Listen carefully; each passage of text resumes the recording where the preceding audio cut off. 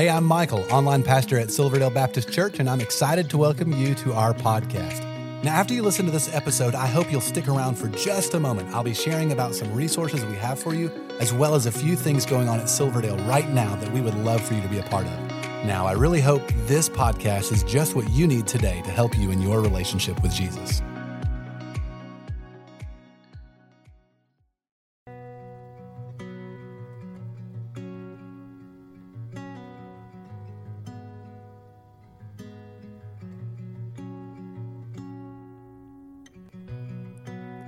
Joy instead of mourning. Teach my heart to follow you. My guide ever before me, yeah. Speaking light upon my path. And now I know you've called me here. In you I'm standing tall.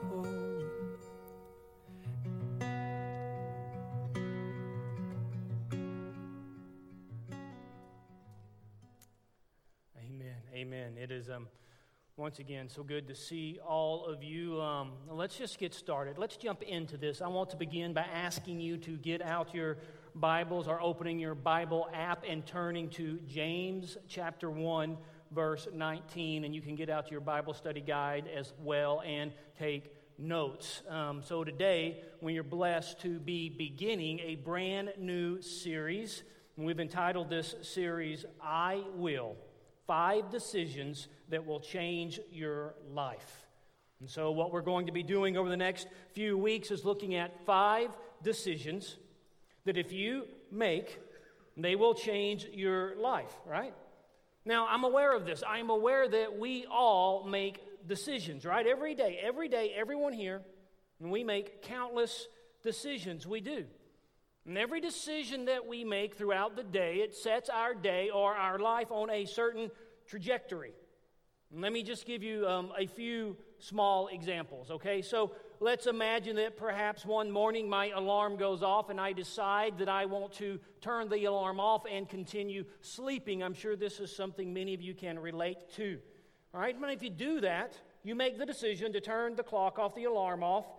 Immediately it's going to set your day on a certain trajectory. It will. It's going to change the course of the day. Or what about this one? What if, and I have no idea why anyone would do this, but what if for some reason you wake up in the morning and you decide, hey, I'm not going to drink any coffee, right? Once again, I don't know why you would do that, but if you do that, it's a decision that you make, along with countless other decisions that you make throughout the day, but that decision will change the trajectory of your day. Not only that, it is going to change the trajectory of the day for those who come in contact with you, right? Because you're going to be maybe grumpy or whatever. But the point is this: we make decisions all the time. We make decisions that impact our lives, and we make decisions that impact the lives of those around us. In fact, I would go so far as to say this, that the person that you are today is due in part because of some of the decisions that you made in the past. And I would say the man or the woman that you will be tomorrow is largely based upon the decisions that you're going to make today. So here's the question. Here is the question, all right? If we're all making decisions, and we are, countless decisions every day, if we're making these decisions, what are we basing these decisions on? What is the foundation of the decisions that you make? Here's what I've discovered. That for many of us, we make our decisions not based on truth that we know, but we make decisions based upon emotions that we feel, or we make decisions based on what I would call this, a search for happiness. We do. We have that tendency. Internally, we may not say it out loud, but we're thinking, if I make this decision, how will it get me quickest, the decision I make, to what I have determined that will be making me happy? And so we make decisions based on emotion and what will make us happy, and not on what is true, what is right. Now, the problem with this, and I will tell you, this is what I'll say just straight up, emotions make for a very bad God. They do. Submitting to, bowing down to your emotions. Bowing down to this relentless quest for happiness, it's a ruthless God. It's a ruthless thing to set the rudder of your life to, because we all know this. What makes you happy today will not necessarily make you happy tomorrow. All right, decisions based on happiness today may indeed at one time fill you with great regret. In fact, you might say even today you have some regrets about decisions you made in the past because you were seeking happiness. Listen, happiness is kind of, schizophrenic. It's hard to nail down. But here's the deal. Here's the cool thing. The amazing thing about God is if you make decisions based on His Word and based on Him, they will actually bring you lasting happiness. They will. Why? Well, we could talk about that all day. But the core is because God is all satisfying. He's all satisfying. So I want us to be a people who make decisions. We're already making decisions. I want us to be a people who make decisions not on our emotions, not upon a quest for happiness, but based upon the Word of God. So week 1 today, this is the decision that we're going to look at. I will study God's Word, and I will build my life on God's Word.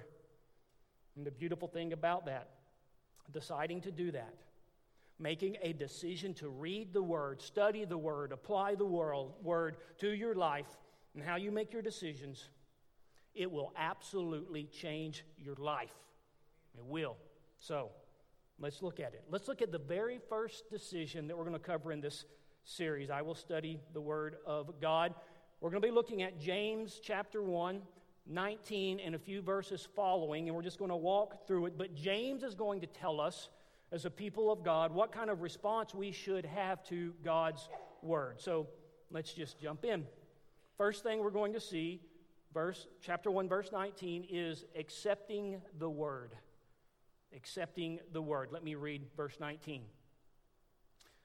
Know this, my beloved brothers, let every person be quick to hear, slow to speak, slow to anger.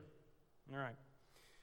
There's several things I want to pull out of this. I want to set a foundation so that when we start to examine it deeper, we'll be on a good foundation. First thing I want us all here to notice is this is a command. All right, this is a command. James says, let every person, and he's talking to Christians, this is us, it's a command, be quick to hear, be slow to speak, slow to anger. So if you are a Christian, this applies to you. No exceptions, no exclusions, no exemptions. There's no one in this room who is a Christian that this does not apply to. All right, so as we're going through this, there might be a temptation to think, well, maybe this does not apply to me, but James has already said, no. If you're a believer, this applies to you.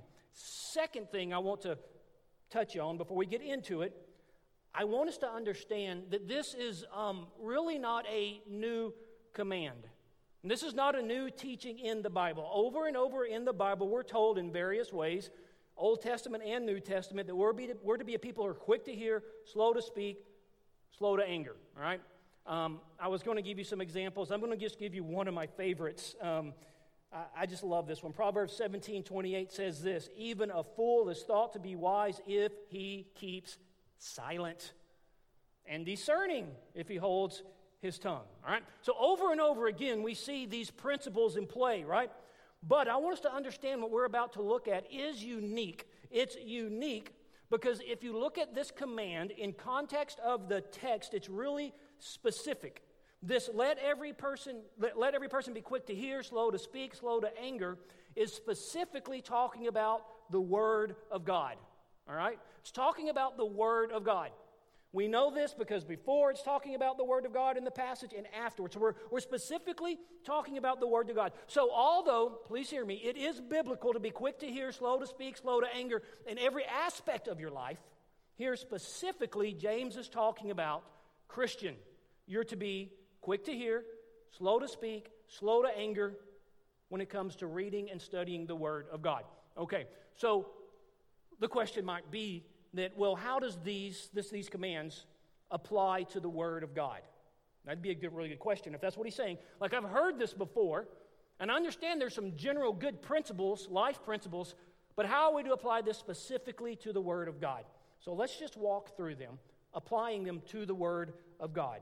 The first thing he commands us, be quick to hear. Some translations might say, listen, right?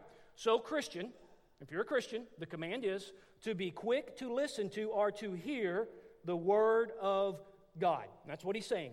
Now, the simplest form of this is it's just an encouragement, right? He's saying, church, hurry up and listen. Listen to the Word of God. That's what he's saying. That's the command. It's a simple command. Listen to the Word of God. Now, when we think about it, I think we would all probably say, well, generally we're pretty good at talking to the Bible, but we're not necessarily really good at listening to the Bible. I mean, we'll talk. We're not talking out loud. Maybe you don't verbally talk out loud to the Bible, but there are times when people come to the Word of God with their mind already made up about how they're going to live and about what they're going to do and about their thoughts and how they should act. So they go to Scripture. And if what they think about, with what their ideal is, what they believe is right, if the Word of God contradicts it, they do not think, well, maybe I'm thinking wrong. Instead, they think, I guess I don't understand, or maybe the Word of God is incorrect. We think, surely, the Word of God can't mean what I think it means. It can't mean what it's saying there because it contradicts what I'm doing. It contradicts what I'm feeling. We will say things, I've heard this, well, it's outdated. Or you know what, it probably doesn't say that in the Greek, or it only applies to that culture. True story, 2 weeks ago, I had a guy talking to me. He's a guy, and he's in an impure relationship with his girlfriend. He says he loves Jesus and all these things, and we go over certain verses, and his reply is, well, that is old-fashioned. Surely it doesn't apply to today. Maybe back then, but not today. See, he did not come listening. He came to speak into the Word of God. But James is sitting here saying, no, not for us. We do not do that. Don't do it. You don't come to the Word of God and try pushing into it this American dream or whatever and twisting it to fit what you think it should fit. We don't do it. James' appeal is for you and I as believers to seize every opportunity we have to increase our exposure to Scripture. Take advantage of every privileged occasion you have to read the Word of God. In addition, I believe it also means take every opportunity you can to hear the Word of God faithfully preached or taught. All right? Be quick to hear. He said, hurry up. Hey, listen. Hurry up. Come on, let's listen. That's what he's saying. The Word of God. Second, he says, be slow to speak. Once again, we're talking about the Word of God here. I would say, and this isn't lost on any of you, I think one of the ugliest characteristics in the culture that we live in today is that in general we're not slow to speak. In fact, we tend to celebrate those who have a quick comeback. We celebrate them. I once knew a young man, he's a buddy, but he actually would go back to his house, get in his room, and practice witty comebacks. His desire was to be able to, if anyone says anything to him to switch it, turn it back, shoot at him harder so that it would cut. But not just cut in a mean way, cut in a way that would make other onlookers laugh at him. And we celebrate that. We celebrate that, and you can see it on social media all the time. People are really quick to post their opinions on the latest issues, and they're quick to speak. And sadly, it's come into the church, and often does. The outside seeps into the church, and maybe you've seen it. Maybe you've witnessed it. Maybe you've been in a Bible study or a small group, and people are just rushing to talk over one another. I would say this, just because you're the first to speak, and just because you speak the loudest, it does not mean that you are the wisest. And James is warning us here, be slow to speak when it comes to the Word of God. Man, it's a bad thing when you speak rapidly and unthoughtfully in the natural world, but it's devastating. It is devastating when you come to the Word of God and start just shooting your mouth on, right? Off. The primary ideal is this, that when we come to the Word of God, when it's appropriate, we thoughtfully speak. Graciously speak. James is saying we should speak about the Word of God together. We should. My prayer is, my hope is on your way out, I hope every one of you are speaking about this text, and that's good. But James is saying when you do it graciously, do it thoughtfully, even do it prayerfully. Be slow. Be slow. Third thing he says is this: be slow to anger. This is the one I find most interesting. It's interesting the way he says it, because it appears that James is assuming that when we read the Word of God, that we will encounter things that will make us kind of angry, that we're going to read things that will provoke the flesh. He says, don't do it. Don't be angry when you're reading. Don't be angry. Watch it.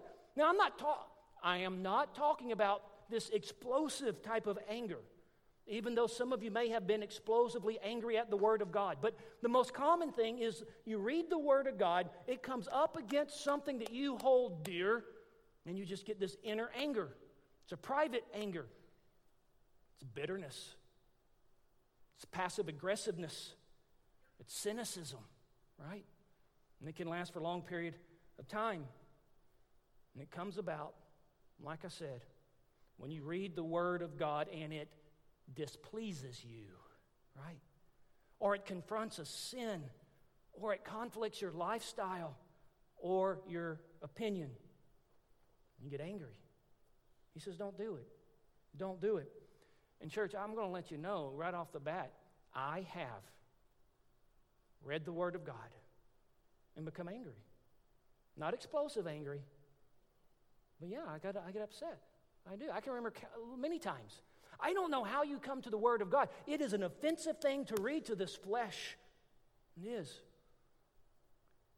I thought about many things I wanted to share with you on this, but I remember this is a while back when my wife and I, we lived in East Africa, but specifically our first 2 years, we lived in the western part of Tanzania on Lake Victoria. And it just so happened that one time we had to make a trip to a meeting that was in Nairobi, and that's about a 12-hour drive, and it's a brutal drive. It's just a very difficult drive.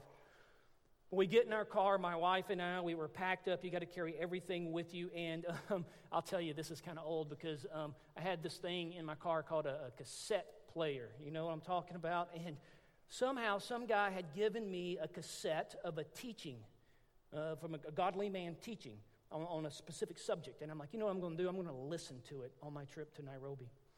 And Charity was trying to sleep, and so it's really boring. Ain't nobody going to talk to you. So I pop it in there. And I start listening to it. And this man starts speaking on a verse that I know. And he starts saying things that I had not thought about. He starts saying things that kind of contradict some of the truths that I had held. And it bothered me. It bothered me. So I ejected the tape and, yeah, you know, that's how I roll, man. Charity wakes up and I start explaining to her, I remember how this guy was all wrong. And but I got 12 hours in that car on this rough journey, and the Lord was working on me. By the time we got to Nairobi, I had come to the conclusion that, in fact, he was right and I was wrong. And I praise God. I praise God that he allowed me to hear it, right? Because I was holding on something that wasn't true about God. I would say what I believed was not untrue about God. That would be incorrect. But it wasn't sufficient. It wasn't as glorious as this other truth. And so now I adopted it, and it's changed the way I even look at Scripture. But what a fool would I have been? What a fool would I have been to hold on? Oh, no, man, that's what I think.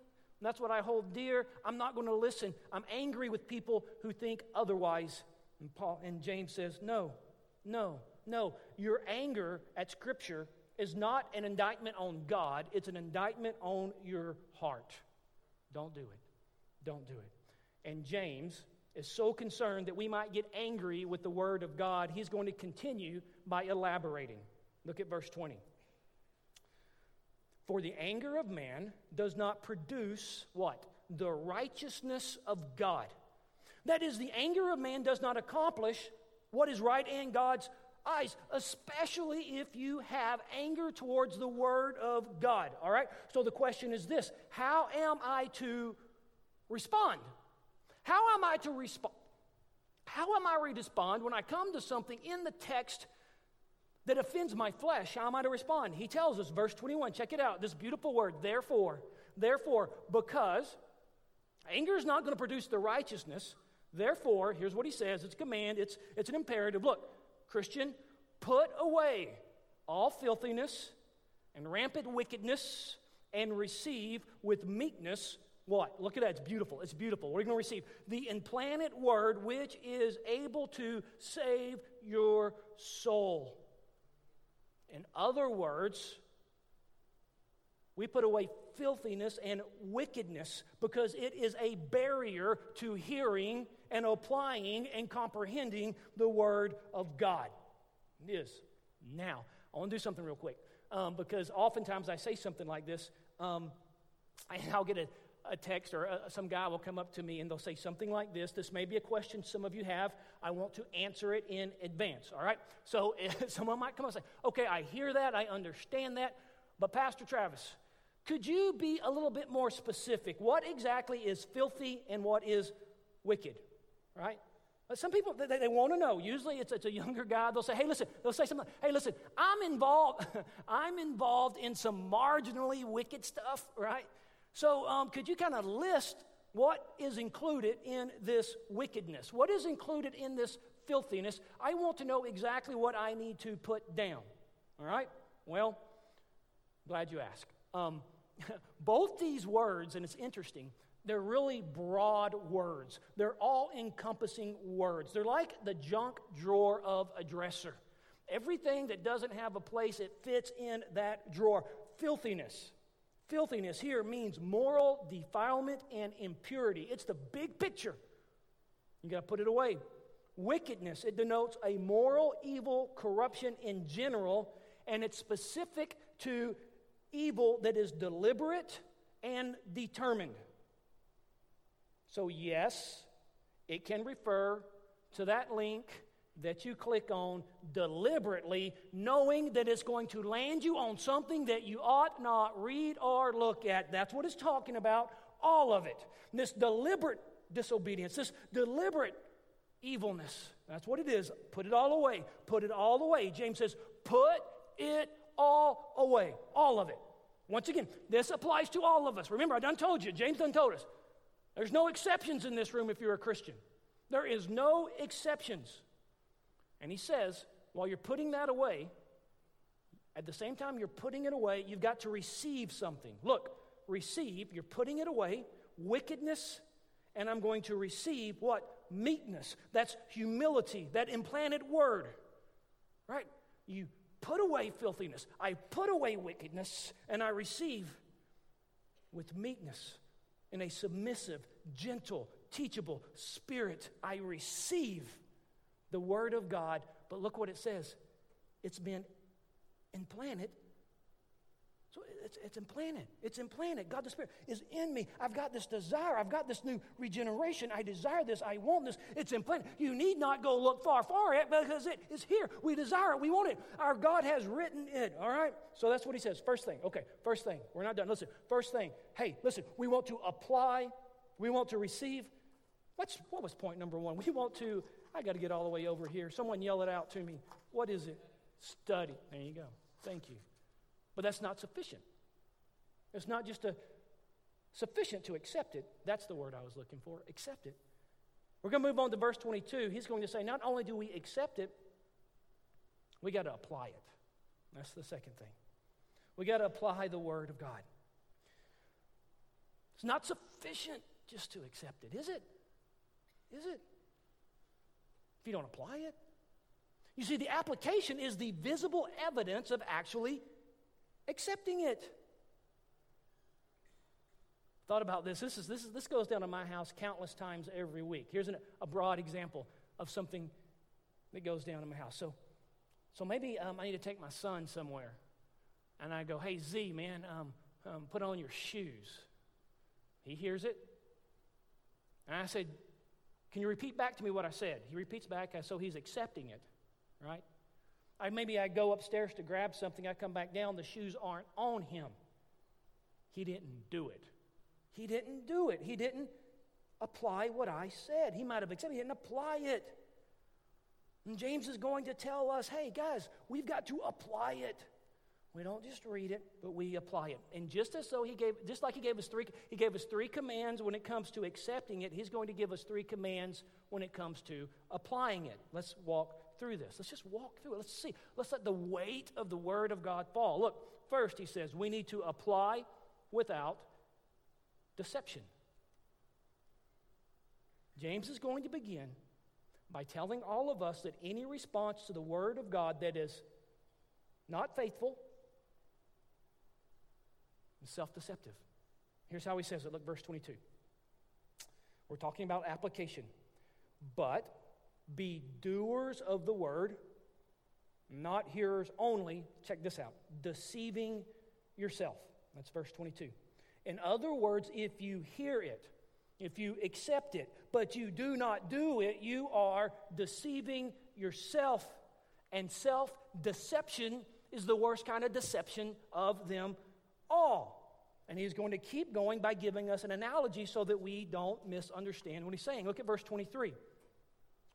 For if anyone, now he's talking about, this is going to be, the anyone here is believers, is a hearer of the word and not a doer, he is like a man who looks intently at his natural face in a mirror, for he looks at it himself and he goes away and at once forgets what he was like. That's a pretty straightforward analogy. I think we can understand that. A person that looks at God's word, even if they look at it carefully, even if they look at it accurately, and yet they do not apply it to their life, does them no good at all. And I'd say this, listen, it's a bad thing if I do that in the natural world. Like if I look at myself and walk away. It's a bad thing. Like, I've done this before, and I love you guys because I've done this before. I look in the mirror, maybe, I don't know, I got a lettuce up in here in my grill or whatever, got some Oreo, I don't know. I forget about it, I walk around, and then I run into Mary Sue. Mary Sue will say, hey, Travis, you got, something right there. And I go, I love you, thank you. We all laugh. It's good, it's okay. It's not that big of a deal. It's not that big of a deal. But I tell you what, it is devastating. It is devastating if you do that with the Bible. If you read the Word of God and you look at it and you're staring at it and you're studying it and you understand that there's sin in your life and you turn away from it and you do nothing about it, it's devastating. Here's my question. I've asked it before. What is the difference between a person who does not own a Bible and a person who reads the Bible but never applies it to their life? What's the difference? Nothing, really. In other words, the person who reads the Bible and does not apply the Bible really has no advantage over the person who's never read the Bible at all. Let's keep going, 25. But the one who looks into the perfect law, notice that word perfect. There is no blemish in it. The law of liberty, that means it's freeing, and perseveres, being no hearer who forgets, but a doer who what? Acts, he will be, check it out, church, come on, blessed in his doing. The end result of accepting and acting upon the Word of God is that you are blessed. But he's going to continue. He's going to say we've got to apply it without selfishness. Here's how he says it. Verse 26, if anyone thinks he is religious and does not bridle his tongue,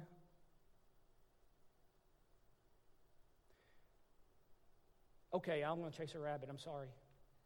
Just because I can. I want this bridle the tongue. I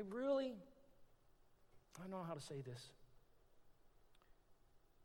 if you're a member of this church or attend this church, if you consider me your pastor, if someone asks you who your pastor is and you say, Travis, I want to speak to you specifically, I want to ask you to be very careful on social media. Let's bridle our tongues. I want us to be marked as a people who are loving and caring, not a people who can speak funny things about people we may not like in politics. Because, see, here's the deal. And I'm sorry, I'm getting off on this because it really got under my skin this last week. I want us to understand that every one of us, when we write unthoughtful, unkind things about someone that we may not like, and rightfully so, there's someone in your friends list who probably likes that person. And that person will probably not listen to you talk about Jesus anymore. Let's keep the kingdom in mind, guys. Let's keep the kingdom in mind. That does not mean we don't stand up for truth. Please don't hear me say that. But this bridle the tongue. We've got to bridle our tongues. Let's keep moving. I'm sorry. You're welcome. Keep going. But deceives his heart. See, you're deceiving your heart. This person's religion is, what's the word? Worthless. It has no value at all. Keep going, verse 27. Religion that is pure and undefiled before God the Father is this, to visit orphans and widows in their affliction. All right? James says we are to apply the Word of God to your life selfishly, right? We're not to be selfish with it. We're to have genuine concern and welfare for others, especially those in great need. I want you to pay specific attention here. It says, religion that is pure and undefiled before who? God. That's what we're looking for. That's my aim. I don't care about religion that seems best to the world. I'm not concerned about religion that might seem best from fellow believers. Really, I want what is acceptable in the eyes of God. That's what we're aiming for. That's what we want. And it says genuine religion is not determined by someone else's standard, but by God's. And he says here, religion that is pure and undefiled before God is religion that visits orphans and widows in their affliction. We could say a lot about that. I'm not going to get into the specifics about it. I want to look at the big picture here. James is saying, hey, widows and orphans, 2,000 years ago, they were the most vulnerable. They are the ones who were least likely to be able to pay you back any kindness. And because they could not reciprocate when you were kind to them, when you loved them, it revealed your true sacrificial love for them. So we are commanded here to love and care for those in need, not simply for those whom we prefer. And I'm the first to admit it's exceedingly easy to love those whom you prefer. I'm good at that. But James called us, no, not to those whom you prefer, from those who are least likely to reciprocate, for those who are most in need. That is who we are to love, not selfishly. Next, he moves on. He says, apply without compromise. This is the very end, verse 27. And to keep oneself unstained from the world. In other words, I've said this before too, church, we are to be clearly distinct from the world. Set up against the world, we are to be a people who are clearly distinct. We're clearly distinct. I've got to share this from my life, man. I remember when I was a younger Christian, I'd come to faith and I was growing, and I had some friends around me who weren't believers. And the friends around me would often make fun of Christians. And it's an interesting place to be in. And they would come up to me, they know that I'm a Christian, and they're like, hey, what's the deal? Your friend over there who says he's a Christian, he won't even watch a rated R movie. And I wanted to defend him as though a 17-year-old kid needed defending. Or hey, your friend who's a Christian, he doesn't cuss. Oh, here's the big one. Hey, you know so-and-so, he's a Christian. I see him hanging out with you, Travis, sometimes. You know what that dude said? That dude said that he was going to be pure into his wedding night and laugh. And they said they laugh and all this stuff. And I remember, I thought I needed to defend my Christian friends. I need to explain to them, the ones who don't know Christ, about them. But I came to the conclusion, and that's a fruitless endeavor. And it is, because they're right. They're right. Christians are clearly distinct. That's true. My Christian friends did take on those stances. And they did. I see oftentimes, and you know this as well, I see some Christians trying so hard to fit in to the lost world, to act like them, to walk like them, to watch what they watch. They try to hide maybe some of the things that they value when they're in their presence. But no, he says we are to keep. Look, this word to keep, it's a beautiful word. It indicates a regular, continuous action. We're to be perpetually keeping ourselves distinct. It's our perpetual obligation. Now, I'm not talking about sinless perfection. We all fall short. I get it. And I get it. And I'll tell you something about my friends. I'll tell you something about my friends. I'll tell you about my non-Christian friends. At the time, I'm the same today, but they would love to point out to me one of my Christian friends made a mistake. Oh, that was the highlight. That was the highlight. If we could just catch a Christian saying something they should not, and they would all say, well, I'd point at him. And I want to say, hey, but my friend, my Christian friend, you know what he did after he did that? He repented. He repented. That means all the difference in the world. So we are to be not perfect. Even Paul says, I do things I don't want to do, and things I want to do, I don't do. There's this perpetual tension our whole life until the Lord takes us home. But right now, we are to be clearly distinct. We do everything different. We do. We spend our money different. We spend our time different. We do intimacy different. We value different things. I value the kingdom of God. It's different. We don't do it in a proud way.